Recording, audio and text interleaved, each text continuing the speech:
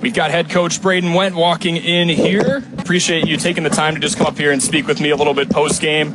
Obviously, not the result we were looking for tonight, but can you just give some thoughts on your team's fight against what's arguably the best team in Division I and in high school basketball right now? Just thoughts on your team's fight here.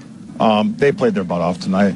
I know it didn't go their way, and that's what I told them in the locker room. Like, yeah, it didn't go your way, but this is one of the best teams in the state, and they're undefeated right now for a reason. And you went blow for blow with them whole game, and I said, yeah, well, some little things didn't go our way. There's a lot you can take away in a positive manner. You know, we played a lot of good teams this year. A team like Rockbridge in Missouri, who's one of the best teams in that state, hung with them the whole time. Nina, Verona, Division I teams, hung with them. We hung with this team twice. It was in our conference. We hung with them twice.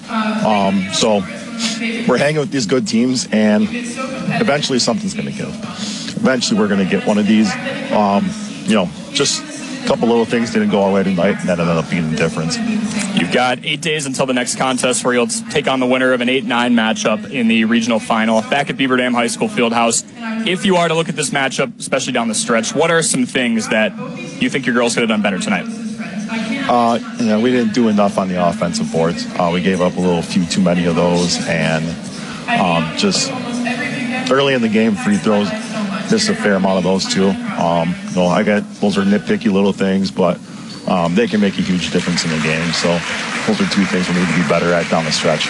Going up against a team like Oregon, when you look at the box score and you look at how they performed all year, there's really not 1 or 2 or 3 stars. There's a ton that can go out and score in the double digits every night. Can you talk about the difficulty of facing a team like that has so many different options? Yeah, they're very well balanced. It's kind of like pick your poison at times.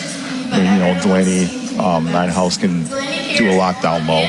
She's very talented, good footwork, moves nimbly, and can score down there. You have Sam Schmidt, who's a good shooter. She can get downhill. She's also good at just spreading the wealth to her teammates. She's got a lot of assists on the year. She didn't play tonight, but you have Olivia Nice, who goes for 10 and 7. So there's so many players on this team that can do damage. And the defensive message is just simply just take pride in your matchup and keep your girl in front of you. And for the most part, they did that tonight. Oregon got a lot of shots that were contested the fall as well. So I thought our defense was solid. It was just when Oregon needed shots, they got them. You hinted at this before, but in terms of how battle-tested your team is, I mean, you name one of the top teams in the state, and you guys have probably faced them this year. Mm-hmm. Oregon twice, even Monona Grove, your Nina, your Verona, of course.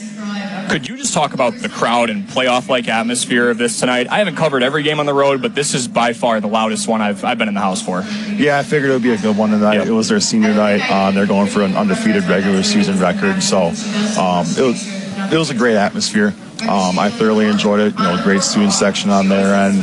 Pretty full gym that came to see what was a pretty competitive game. So yeah, this is the type of atmosphere I hope to see in the next several games, hopefully, that we're playing come this playoff season.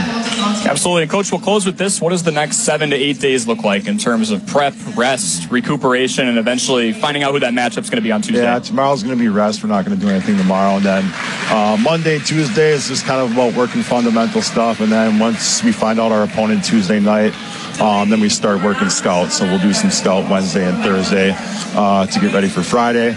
And, knock on wood, if we win that game, we'll do something the next day, just a little shoot-around film session for whoever we're playing. But that's what it's going to look like. Absolutely. Plymouth and Port Washington on Tuesday. Beaver Dam takes on the winner the ensuing Friday. Head coach Brayden Wendt with me. Thank you very much for your time, Coach. Yep, appreciate it. Thank you, Corey. Go Beavers.